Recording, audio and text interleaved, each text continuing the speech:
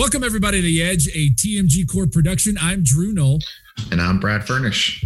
And today we have a very special guest with us, Mr. Bill Picard. Bill is the Global Vice President of Business Development for Integra Mission Critical, a leading data center design build firm. He started his 20-year internet career with one of the original backbone providers, DIGEX, back when a T1 connection was considered high speed. Later, he joined Equinix at its inception, spending 11 years with them in multiple sales roles. He later worked with RagingWire, Bytegrid, and eventually CyrusOne as they all expanded into the Northern Virginia area. Most recently, with the Siemon company, Bill led the charge of working directly with hyperscalers on the data center infrastructure requirements. Bill, we're happy to have you. Thanks, man, for being here. Hey, guys. Thank you. I really appreciate the opportunity and miss working with you guys day in and day out. So glad to be here. Thanks. Absolutely. Absolutely. So, Bill, one of the things that we ask all of our guests on the show as a bit of an icebreaker is if you would briefly describe maybe the most unexpected event in your career, whether it was a positive event or a character building moment, just some little nugget about your career that was really unexpected out of left field. Wow. Okay. So it's 99. It's 1999, and I was at DIGEX, and like I said, DIGEX had a hosting side and it had a connectivity side, and I was on high speed connectivity. My boss left, said, "Hey, I'm going to call you in a couple of weeks. Let me get landed where I'm going. I'm going to this company called Equinix." And okay, and he said, "I'll give you a call. Why don't you come over and check it out?" So I get the call. And it's just before Thanksgiving, and I go to what turns out to be Equinix's very first data center. And it's in the middle of a row of buildings. It's a warehouse complex, and they've got the middle 1/3. It's all of 50,000 square feet. Well, that whole complex now is the original Equinix campus in Northern Virginia, but they started small. And you walk up and there was no signage because their whole thing was, we don't want anyone to know who we are and where we are that doesn't need to know.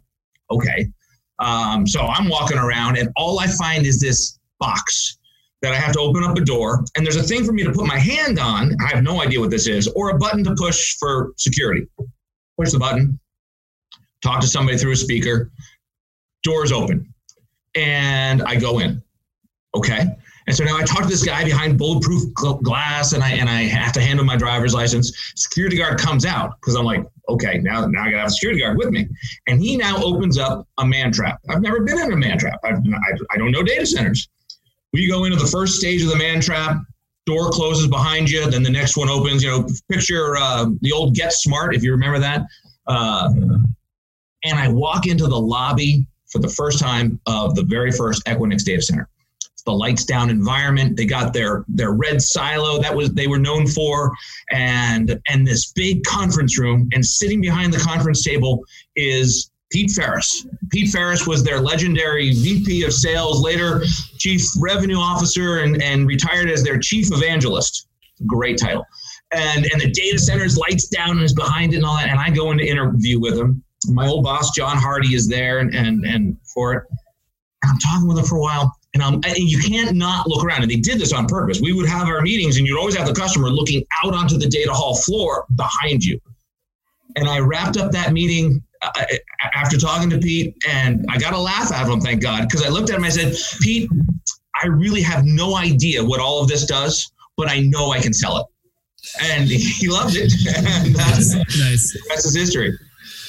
That's awesome. That is awesome. Yeah, for sure. So obviously, Bill, you mentioned that, you've been in the data center for a long time. 1999, you didn't even know what it was. But since then, in the last 20 plus years, there's been a lot of things that have changed. There's been some economic booms. There's been some busts. There's been, some national tragedies along the way. So I just kind of want to get your take, and given you're especially in Data Center Alley and have, been in Virginia the entire time, what has the evolution of data centers been like, basically through that last 20 years to now, but then also, secondarily, what are some of those cool trends or what were supposed to be cool trends that might have fizzled out?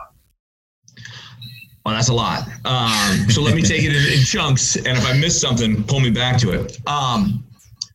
We definitely have seen a lot change here. If you come into Data Center Alley today, come in off of Route 28 and you go over this big flyover into Ashburn, and you're now on Wax Pool Road, and you're heading straight into Data Center Alley. But as you come over that flyover into Ashburn, there's a whole huge campus of buildings, and they all say Raytheon. But 20 years ago, they all said AOL. And slowly all of those names, AOL signs, have come down, and Raytheon has taken over that whole campus. And if you've been here through all of it, it's kind of sad. Because what started all of this here in Northern Virginia, in Loudoun County, was was AOL, was the original UUNet backbone, which I competed against, was selling for DIGEX, and then ultimately Equinix coming in to build. And there were all kinds of incentives from Loudoun County to get everybody to come out here. Later on, several years into it, Buddy Reiser, everybody knows Buddy Reiser as running Loudoun County economic development and really shepherding data centers. He came in several years later and really helped drive the efforts. But we've seen these changes, starting with just those three. But Equinix changed everything.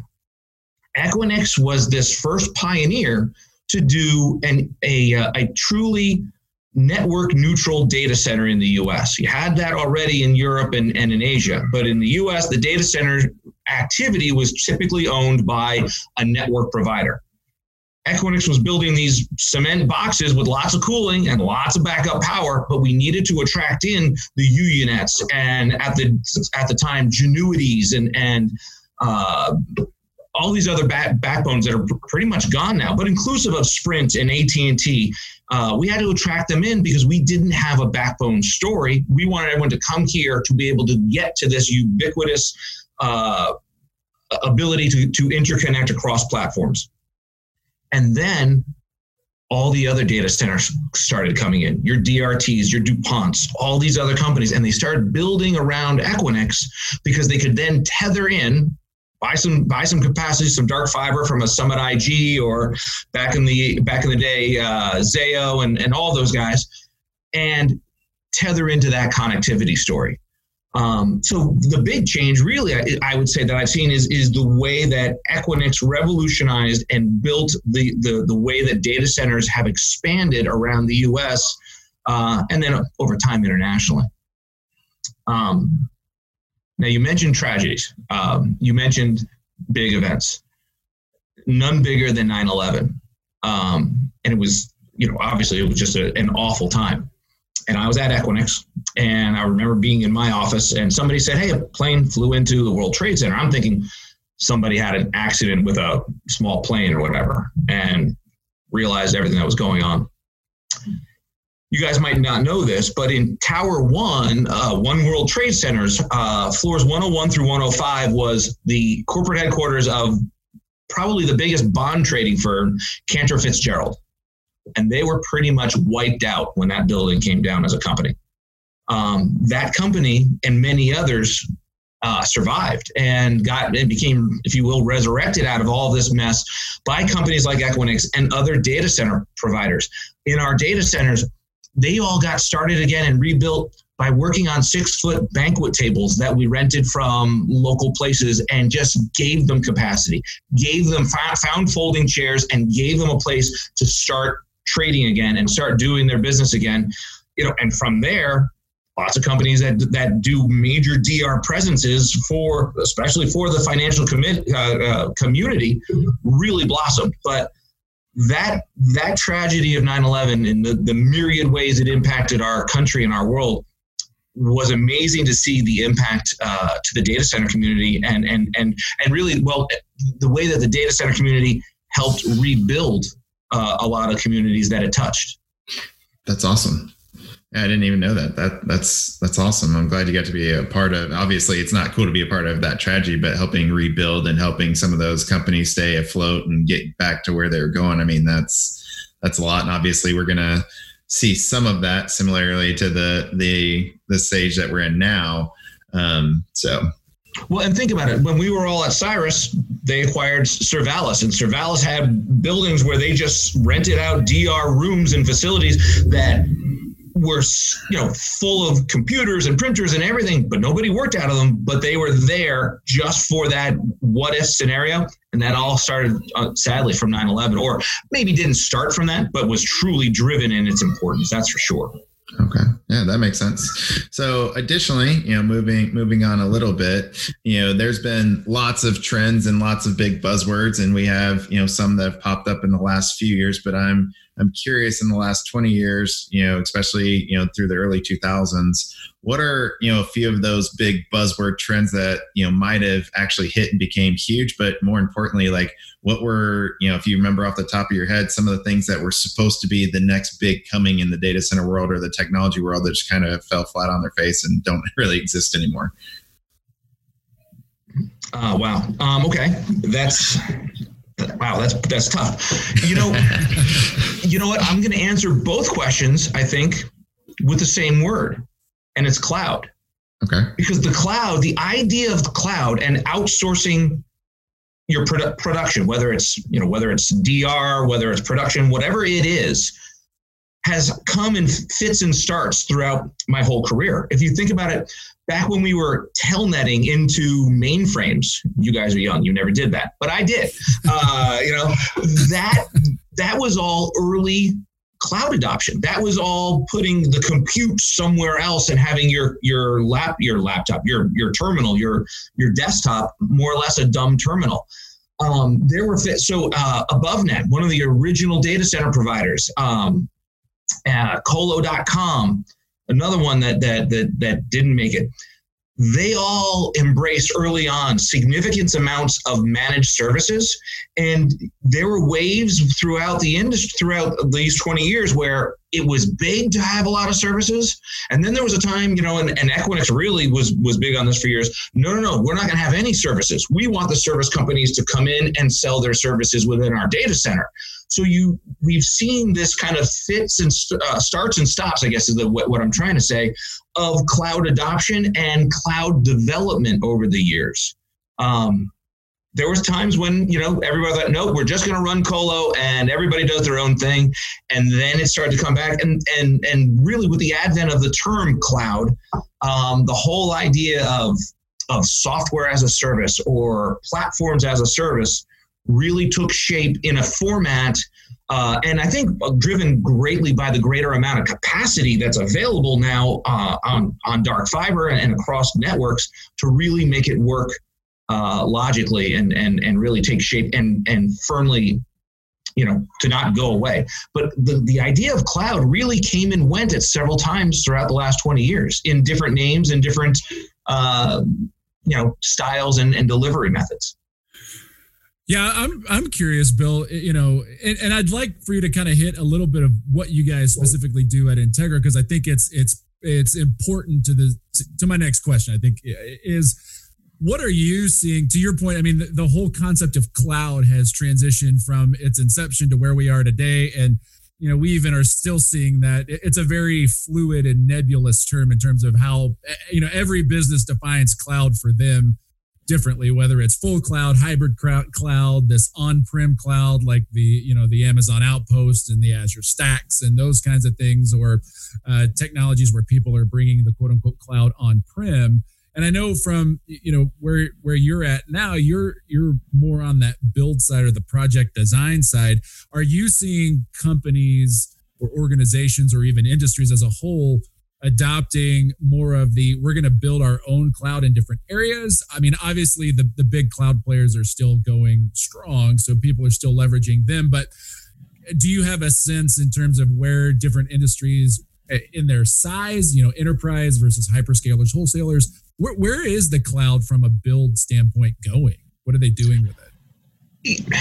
I think believe it or not, it's so truly in its early stages. I mean, you hear people talk about, use the analogy of innings. We're still in the bottom of the first or whatever. We're seeing across various industries and government as its own separate entity, various levels of cloud adoption. And what's really facilitating it is the development of the software-defined network platform, the SDNs.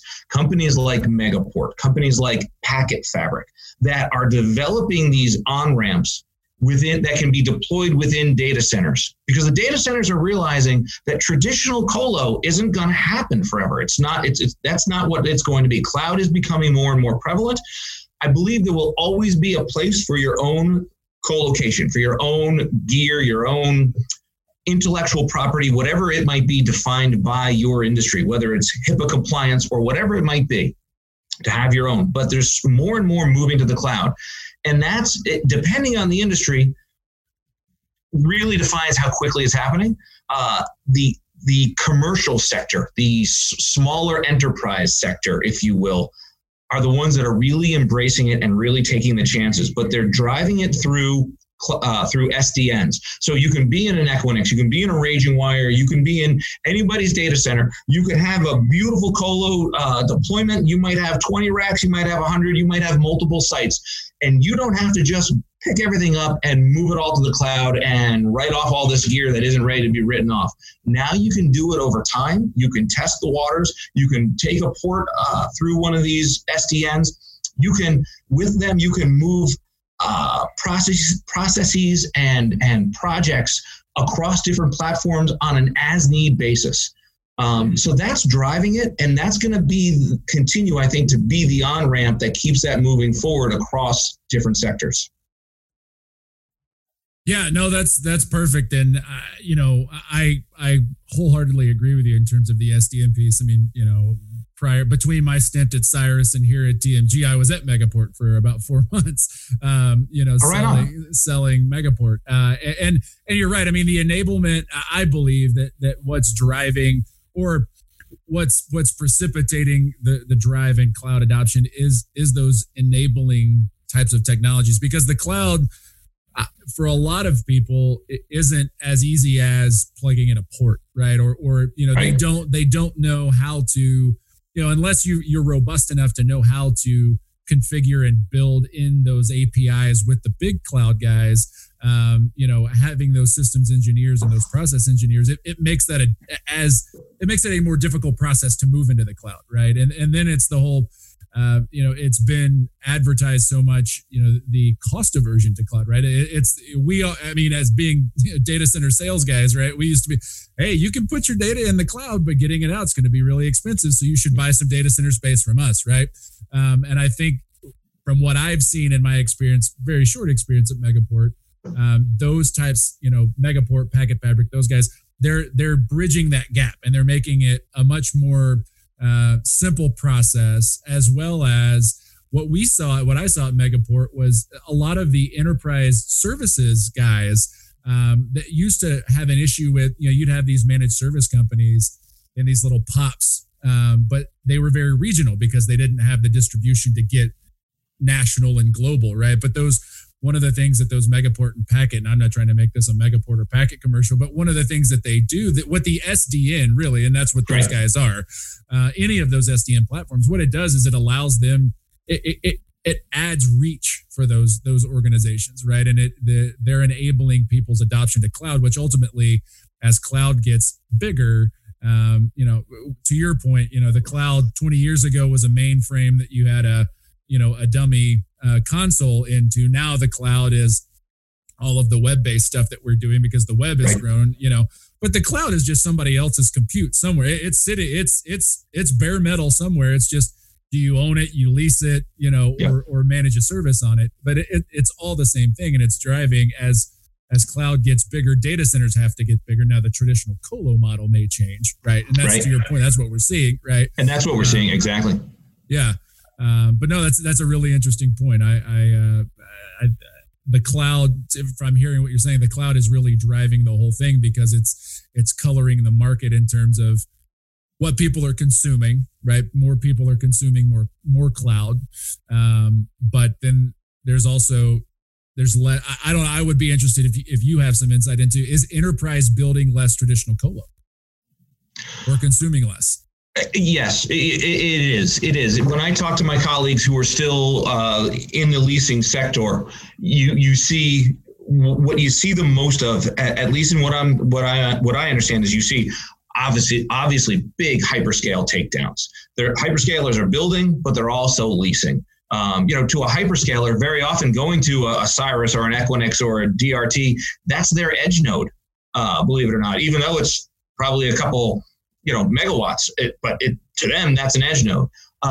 So you're seeing continued sustaining of demand on the hyperscale side.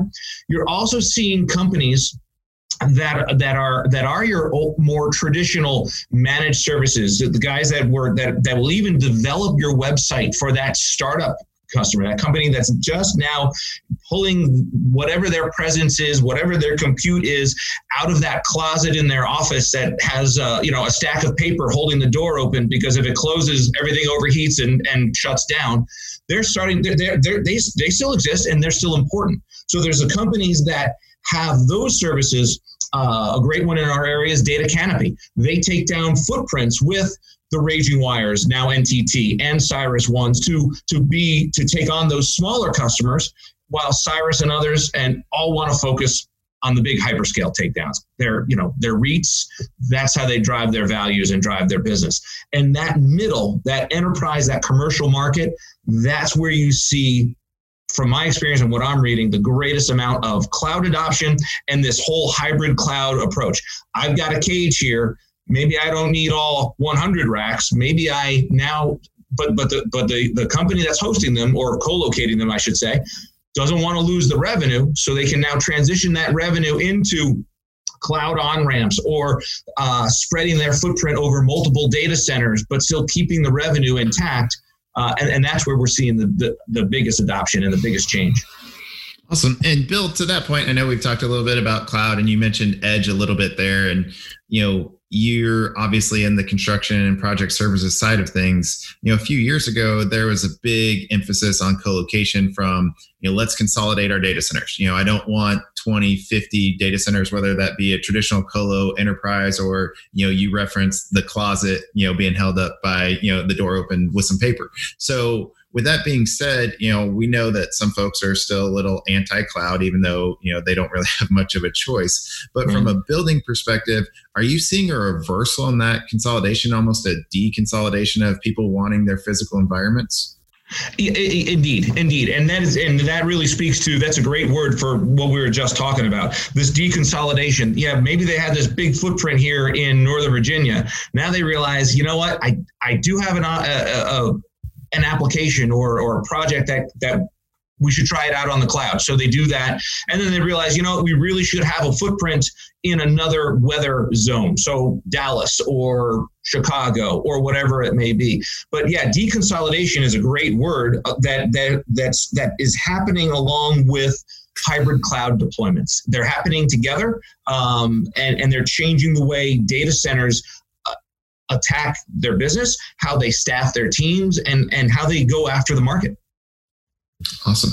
Yeah, for sure. I think that we're seeing that too. And, that kind of leads into the next topic of, when we've hit on a little bit of edge, what is edge? And depending on, who's talking and what definition you're looking at, or, just like cloud, some people have their own definitions of cloud.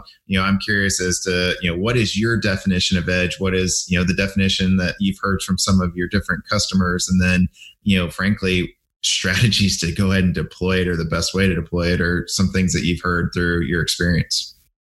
Well, it's funny. When I was with the Siemon company and we were doing infrastructure, we're talking cabling, we're talking power strips and all the things that go into the white space.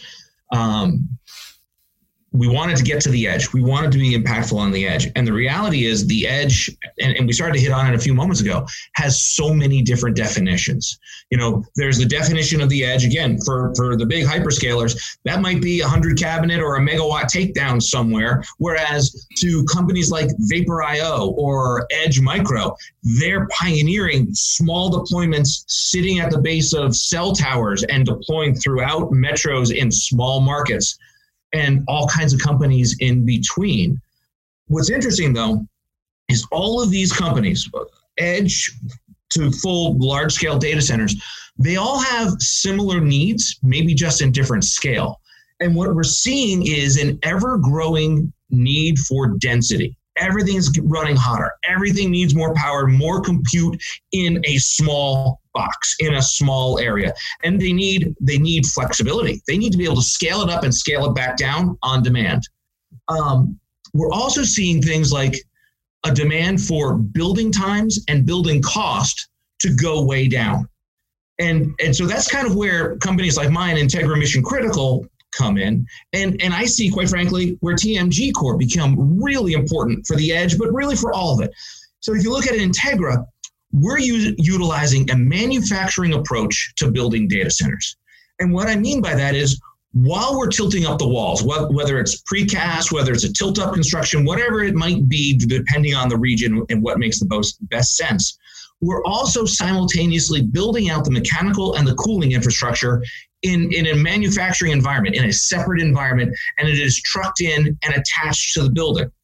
Well, what does that do? It allows us to build greater densities into the building. Because if we're putting up this square box, let's call it, as a shell, now we can glean so much more of that building as white space, and we can build it out more densely because we're not giving up space internally to a mechanical infrastructure, to the electrical rooms. We're attaching it on the outside. We're building all of that at the same time, and we're taking months out of the whole timeline, and we're lowering costs significantly.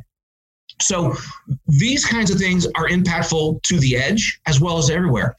And then I look at things like you guys at TMG Core, and as I mentioned, ever-growing density is so important, especially out at the edge. What you guys are doing with Otto and with immersion in general is allowing such incredible density to become a plug-and-play in a plug-and-play module, a fashion, if you will. And so the ability to scale and grow is exponentially improved. I'm thinking that eventually we'll be building data centers that really just focus on the electrical and the building itself, because we're not going to need to do much with cooling, because you guys have that coupled with the co-location and the compute all in what you're doing with immersion cooling. And it's changing everything. And that plays all the way down to the edge. You know, you look at Vapor.io, you look at Edge Micro, I mentioned those two in particular. They're doing some amazing things. Vapor.io, they like to talk about managing the middle mile. What does that mean? It means that they're managing content as it comes off these cell towers and helping distribute it and get it to do whatever it is it needs to do without taking it all back to the main data center for processing. Edge Micro is changing the way the internet peers.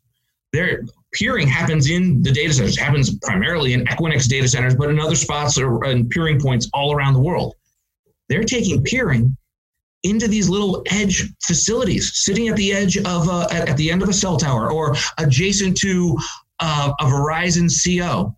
And now they're making routing decisions across the internet right there in this small box, in something that could be run by an immersion unit like yours. And all of that is taking latency out of the internet and making everything that we want to do with IoT, everything like driving cars eventually without anybody in them and keeping them within the lines, all of that compute could happen. We're taking out more latency because of what's happening with these guys. And this is happening at the edge. And it's amazing what's growing every day. I went down a lot of different areas just now. Forgive me, guys. No, that's awesome. And that's where my head is, there's a lot to process there. But I think, the point that you made that's interesting to me is this technology innovation curve, right? It's in my short stint in the data center, 5 years, what we saw colo building evolve from and to, and it still is evolving. And to your point, like what you guys are doing at Integra in terms of how you're building out your facilities and increasing or decreasing your lead times and increasing your savings to your end user, right? This whole push out to the edge is causing this innovation of technology because it has to, right? That's what, we keep hearing as people are coming through our building and the conversations that we're engaged with, that what we have now has a very minimal shelf life or lifespan in terms of its efficacy, right? Because that's right now with where the tech market's going.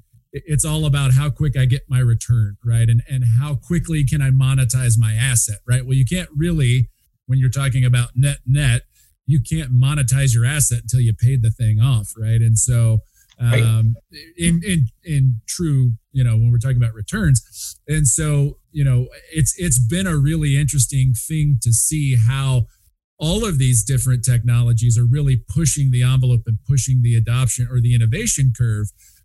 What for us has been interesting, and I'd love to hear your opinion on it, is how that adoption curve is lagging behind the innovation curve. I think there's a lot of people doing a lot of really cool things out there. But what we're seeing is the adoption of those really cool technologies that are being developed is lagging. And we have our thoughts on why that is and how we generate that adoption. I'd love to hear your thoughts on, there's all this really cool tech. How do we evangelize, not us as TMG or even Integra, but just in general, because we believe that these new technologies, they're greener, they're cleaner, they're more sustainable. So from, maintaining what we have, these things can be helpful or just from a cost effective standpoint, right? How do we get people to adopt them? How do we get people to get, hey, this is what we need to do? I'd love your thoughts on that. And the answer is time, but it's time coupled with a lot of things. It's time coupled with awareness, and it's time coupled with need. There's been so many different innovations around how to cool the data center. Some companies want raised floor, some want it on slab. Do you like cold aisle containment? Do you like hot aisle containment? Do you want in-row cooling?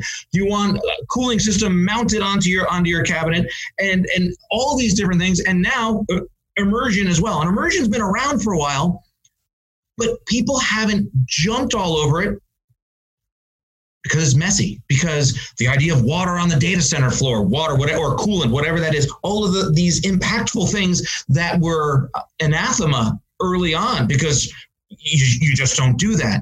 But now we've got all these other factors. Time has allowed everyone to see how these things can work. Time has also made everyone see that the green data center isn't just something we want to aspire to, it's vital. So if you can do these things, as time goes and innovation keeps coming out and it tries and it tries and it catches on a bit and then it kind of doesn't. But now we've got economic factors, we've got environmental factors. People start to open up their eyes. It's kind of like changing someone's religion. It doesn't happen quickly. It doesn't, and it takes time to really dip your toe in. Pardon the pun there with immersion cooling, but it does. And now there's such a need for this densification of the data center, as well as an environmental stewardship.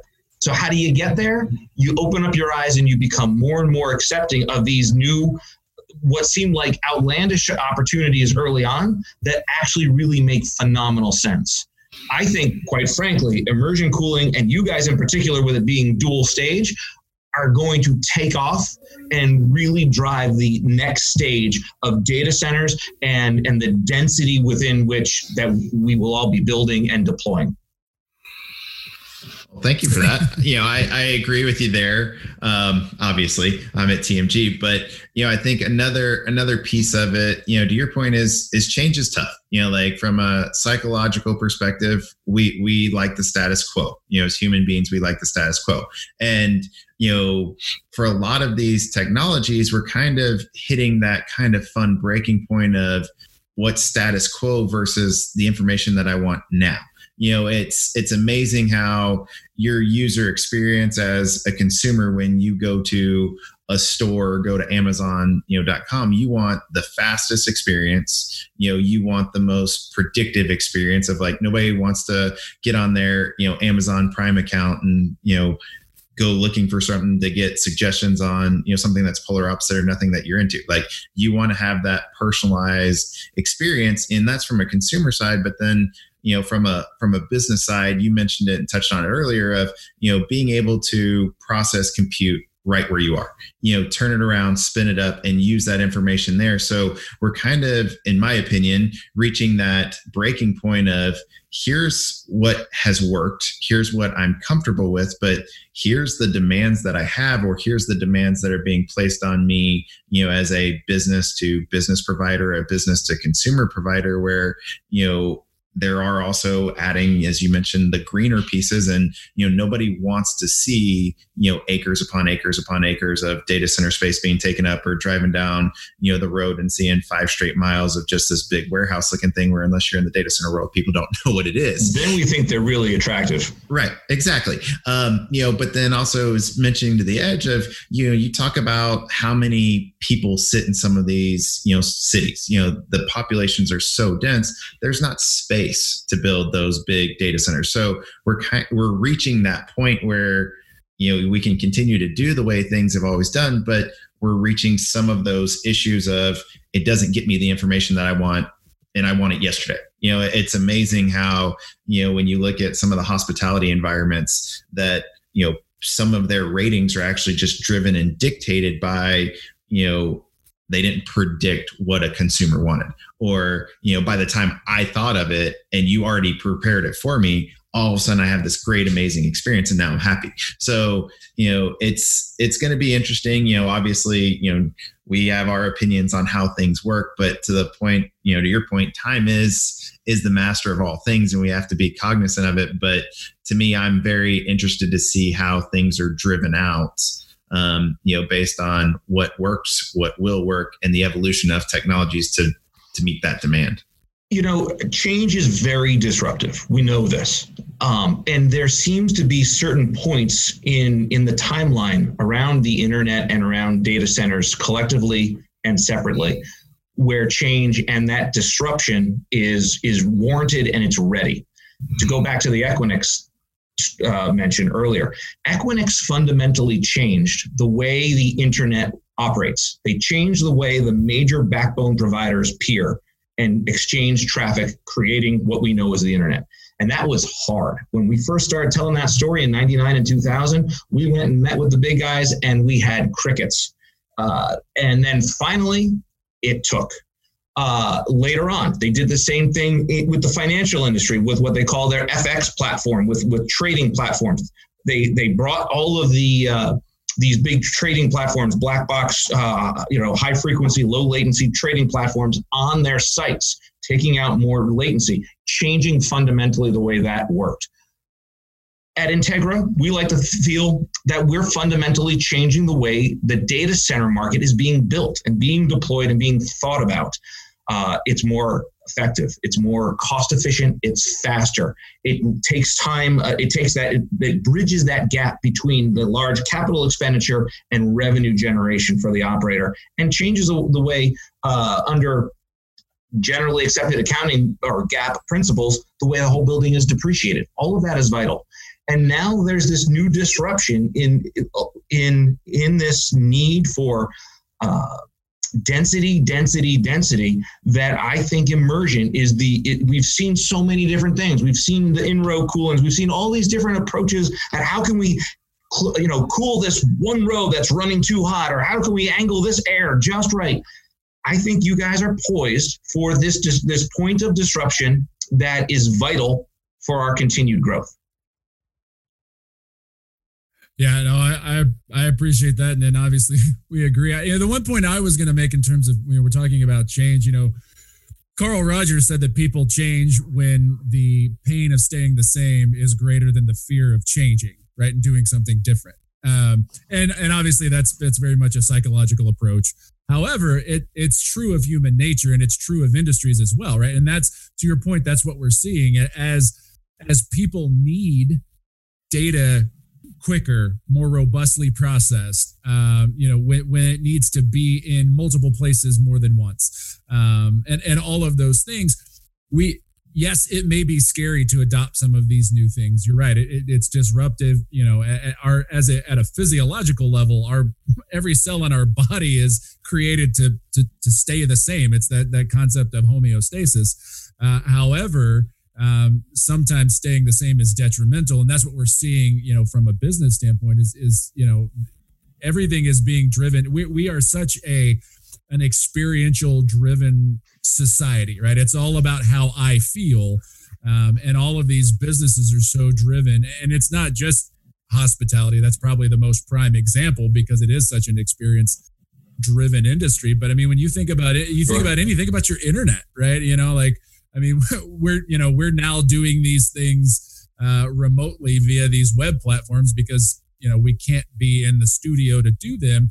And, Brad and I have spent countless hours trying to get all this stuff, we've had, whether it's a connectivity issue or it's a bandwidth issue, so even your internet is such an experience, your consumer grade internet is such an experience driven thing.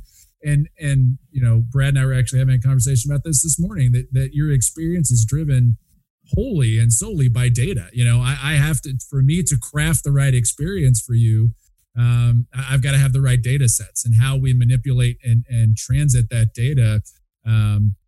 There's only two ways that we improve data processing and transit, right? It's a bigger pipe, or we reduce proximity. That's the only way, right? And the pipes, from your experience at Equinix, it's not cheap to lay fiber.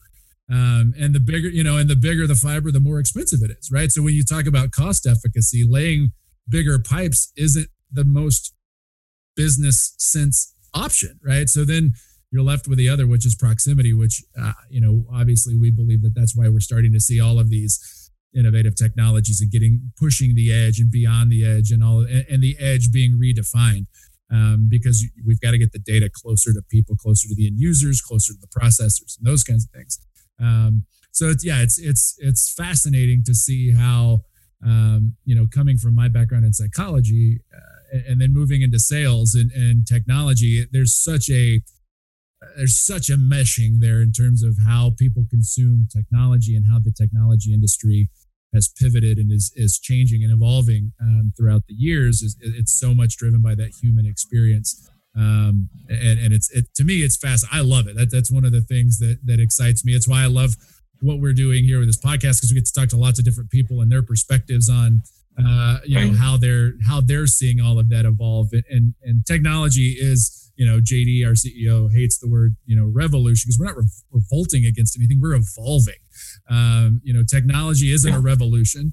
It's an evolution, because as we understand our needs better, we then develop what we need to meet those needs. And that's evolution, right? When you just look at the definition of evolution, it's I have a need, whether it's adaptation or whatever, and now I'm changing what I have to meet what I need or what I want, for that matter. When you speak of evolution, and you mentioned briefly, bandwidth, and it was mentioned in my intro, back in the day when I first got started, if you sold somebody, or at least somebody, a T1, that was a great deal. You did most of your quota for the month right there. And if you leased somebody a 45 meg DS3, wow, you are just king of the world, because that was 3 to 5 months worth of quota or big time accelerators. Now everything's gigabit. I'm here in Ashburn, and there is never a road that doesn't have more fiber being trenched. There are more miles of fiber in the Northern Virginia area alone than if you add up miles of fiber across the U.S. and in many other markets globally. It's insane. Wow, I did not know that. That's crazy. Oh, some of the statistics are just mind blowing. They talk about 80% or more of the internet's traffic goes through Ashburn. Something a lot of people don't know is that statistic initially was completely made up. It was, but it is true. So, and it was made up at Equinix, because think about it. Equinix was carrier neutral. We weren't operating the network. We weren't operating UUNet's network or anybody else's network that was in the facility. But we knew they were coming in to do their private peering directly, as well as when we deployed the Equinix peering switch, public peering as well. So yeah, you start to do some research and you get to know this, but initially we didn't know because we weren't driving or owning any of the network.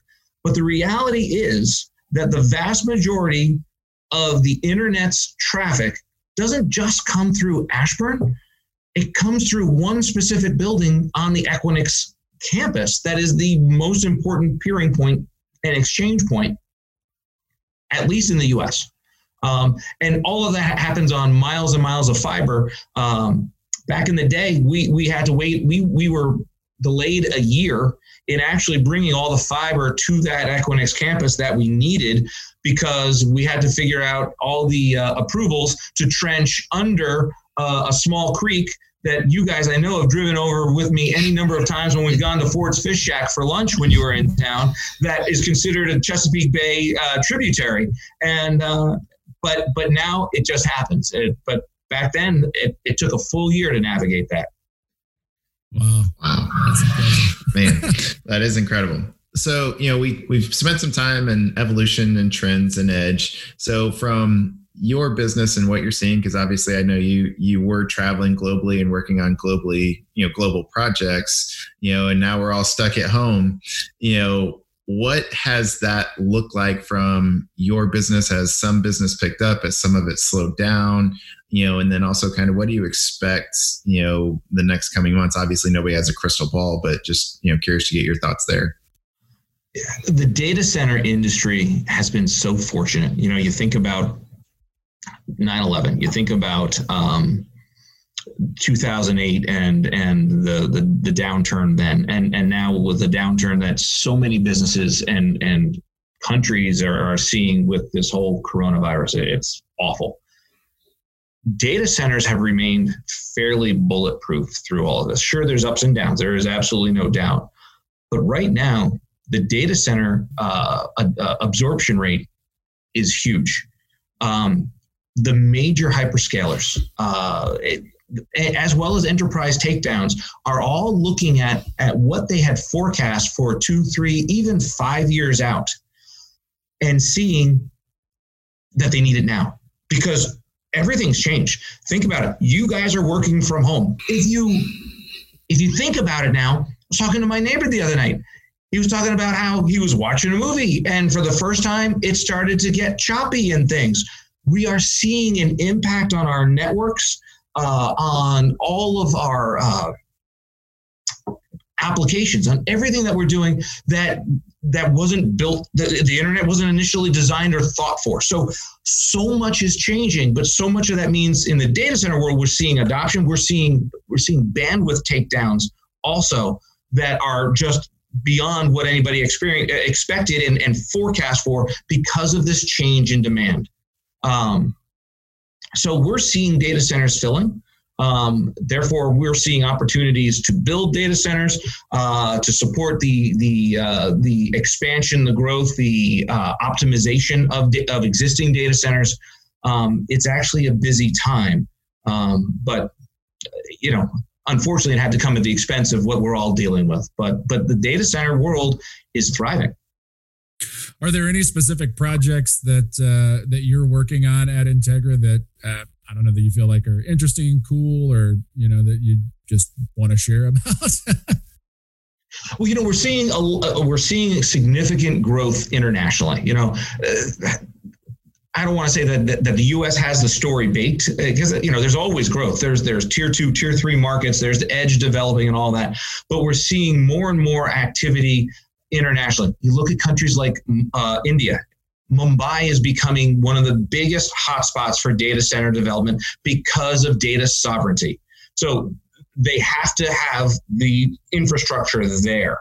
And you're seeing that especially in a lot of the developing worlds and where data sovereignty is a big thing. You're seeing all of a sudden a focus of development in these areas. And it's challenging. I mean, if you're developing data centers in a market that don't have the most stable electrical grid, that's different than building a data center in Chicago or in Hillsborough, where it's 2 cents a kilowatt hour and there's plenty of it. Right. Yeah, for sure. No, you make a solid point there in terms of, and I don't even think we know at this point, but I think the data center market is going to, or the data centers are going to change as a result of this, because where people are building data centers, where they want their data stored, and even what a data center looks like. We've talked about it. I think we've hit it on every single one of our episodes since the whole COVID thing, outbreak. It is what technology readiness and preparedness looks like moving forward from here is going to be very different than what it was before. To your point, I don't think any or many businesses had the thought of, we need to have a contingency to where every single one of our employees is not in the building now. There was the disaster contingencies of, okay, if there's a hurricane and we're shut down for X number of days, this is what we do, or a tornado or some sort of a natural disaster, or even, active shooters. And there's that type of disaster preparedness and readiness. No one, and nor could we ever have foreseen what this looks like now.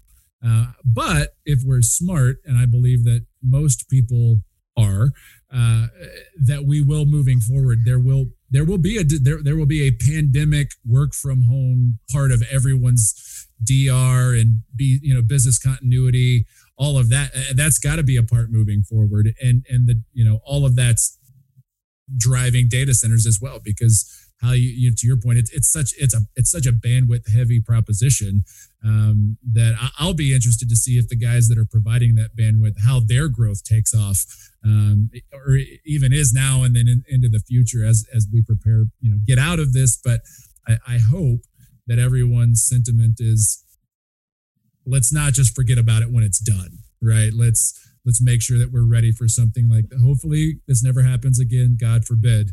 But I think that preparation will absolutely play a part in the way the data and the data center industry and market evolves over the next 6-18 months. And speaking of evolving, think about this.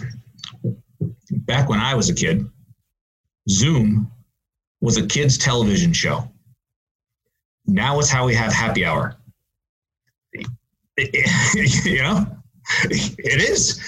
I came here to Integra. I had never used Zoom before. It was this new platform, and now it's everything. And it speaks to what's happening and this evolution being drawn on by some of these terrible situations that we're going through now. And so that whole remapping of IP traffic more to the residents than ever before, and these cloud-based applications, the Zooms, from your Workday, all of the different things that we use, all of it need more bandwidth because they are now they're more required in this cloud environment and deployment than ever before.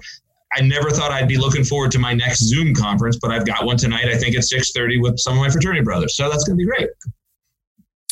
Yeah, absolutely. Yeah, no, you hit it on the head.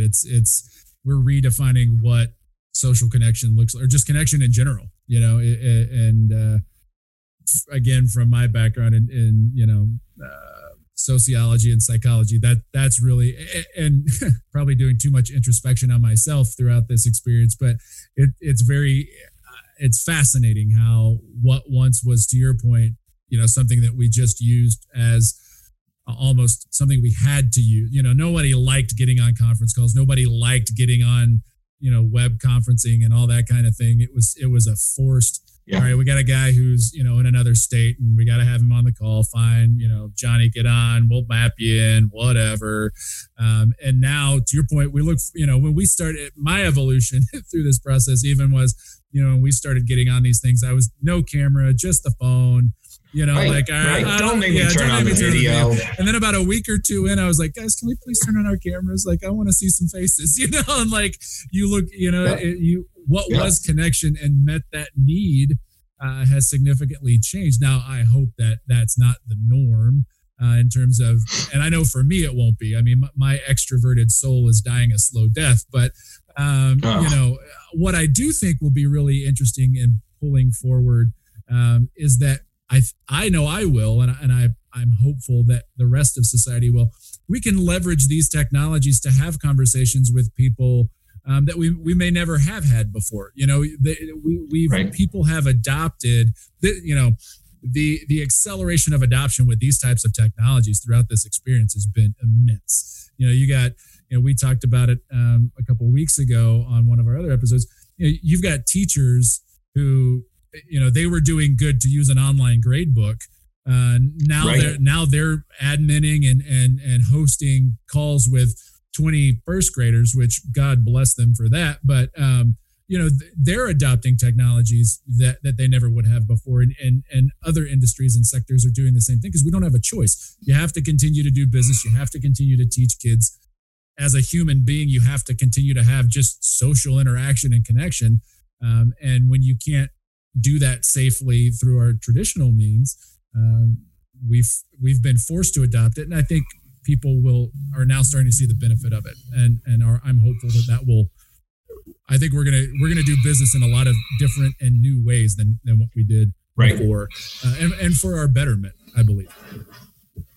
Yeah, and to that point, I'm also curious, because we talked about, how data centers are being driven to be greener, and smaller and some of those footprints. But with this technology adoption and obviously the increase in usage of these platforms, I know that there's got to be, some big companies out there that are actually doing feasibility studies on, do we move to a complete remote workforce? You talk about some of these large, corporations that are taking up massive buildings, and they're skyscrapers. So, the square footage on soil is not necessarily the greatest, and they build up instead of out.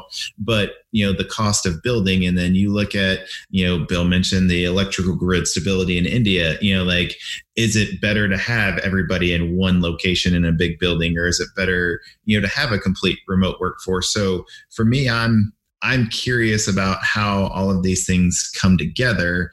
And, I know that, we've all been, apart, and we all have our own opinions of, I'd rather be in the office, or I'd rather work from home, or, wherever. And, we've all had to travel and do our business there. But I'm curious from, I'm curious to see from a lot of the business leadership perspective, how some of those opinions changed of, we all used to work for, somebody who was very much you be in the office person. We've also worked for people who are very much like, I could care less if you're in the office, you need to be out in front of customers, because if you're not in front of customers, you're not doing anything. I'm curious to see if some of those opinions have changed, through all of this, and then what that leads from a build out and how we actually see corporate, offices and corporate locations being developed and how they're run, in the future. I think the change in the adoption is going to be significant. If you take a look at, and I'm digressing a little bit from workforce, but Google is now mapping their compute needs and the how essential a certain type of compute is considered, and mapping those activities to when they can run it on only green power from wind turbines or from water or whatever. They're actually adapting how they process workflows from more essential to less essential, to different times of day, different weather situations, and actually doing the compute, if that's the right terminology, in the right area to utilize green where they can. Similarly, we're going to see that just with our workforces. So many companies are realizing, wow, I don't need to see all these people all the time. But I think there's also going to be plenty of companies that realize, though, that the interpersonal interaction is fairly vital. Mm-hmm. Absolutely. I think it's going to be a very interesting line. And, I know that, I guess Drew and I get thrown into the millennial category, but I know a lot of millennials like that flexibility to go in and go out. So I'm just kind of curious at how this will increase that adoption for that flexibility in the workspace. So what am I? Am I Gen X? Is that what I am? I don't know. I don't like to be classified as a millennial. I don't like I feel like I'm an old soul for that one.